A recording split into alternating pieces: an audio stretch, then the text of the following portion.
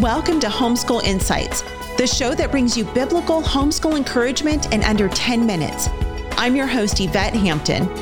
Homeschool Insights is sponsored by CTC Math. If you're looking for a great online math program, visit ctcmath.com and try it for free. Now on to the show. You so often hear people ask the question, why do bad things happen to people? And sometimes you hear it said, why do bad things happen to good people? Because, we assume that we're all good. And when, we actually know the reality that we're all sinful and in need of a savior. But why do bad things happen to people? Why does the Lord allow trials like this to happen to families like yours? Yeah, it's a really great question. Theology, it's called theodicy, right? It's the problem of good and evil. I'll give you a quick one. So God could have created 4 different worlds, right? He could have not created, and that solves that problem. He could have created robots where there's, just everybody does exactly what they're supposed to do. That doctor robotically does exactly what and it never happens. He could have created a situation where it's all moral. Like there's no such thing as good and evil, just life sort of happens, and that solves that problem. But the world that God created is he created a world in which love and freedom and choice and sin and following and righteousness and Adam and Eve choosing the fruit instead of obeying him happens. And why?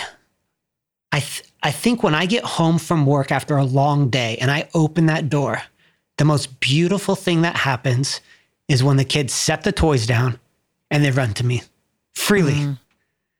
God wants us to freely obey him, not because he's some mean guy up there, but he really wants us to have a loving, wonderful, awesome life. So why do bad things happen?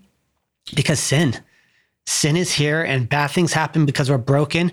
So what is the hope then?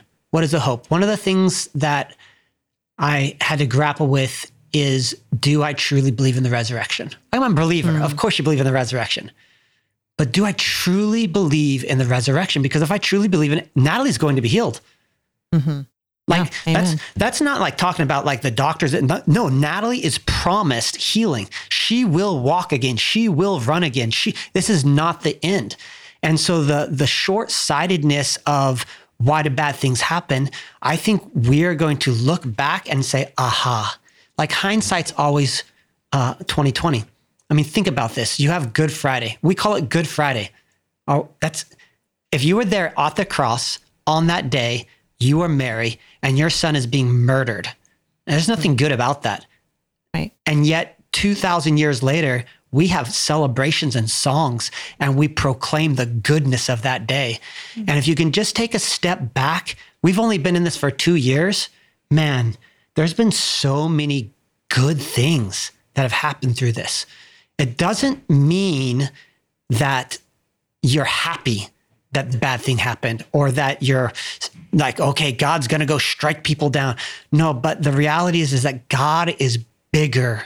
He's able to take the mess of our lives and to write a story, make ashes into beauty. Like we sing some of these songs in church, but then we complain when we have these ashes, right? But essentially Romans 8, God works all things together for the good of those who love him and call according to his purpose.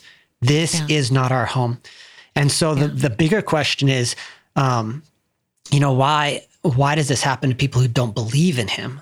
I just answered why it happens to people who believe in him. And why are hard things happening? I think God is trying to slap people's hands. They're trying to touch the stove. And as a good father, he's saying, no, don't do that. Come to me. He is a really, really good father. He just has kids that won't obey. And because he's created a loving society where he doesn't want mommy to spank Titus when I come home and Titus robotically comes up. No, he wants people to come to him. And that's what the story of Jesus is about. Jesus comes and rescues. He comes to die for the evil, wicked wretches that we are. And while we are still sinners, Christ died for us. And so the story of this is, okay, if this isn't our home and if he's given us a place that we can spend forever and all wrongs are made right, then that's where Jesus' cross comes in. So believe in him. If you're listening to this podcast and you haven't known Jesus, believe in him, because by doing that, you'll have forever. Thanks for joining us for Homeschool Insights. For more great homeschool inspiration and resources, listen to the Schoolhouse Rocked podcast every Monday, Wednesday, and Thursday.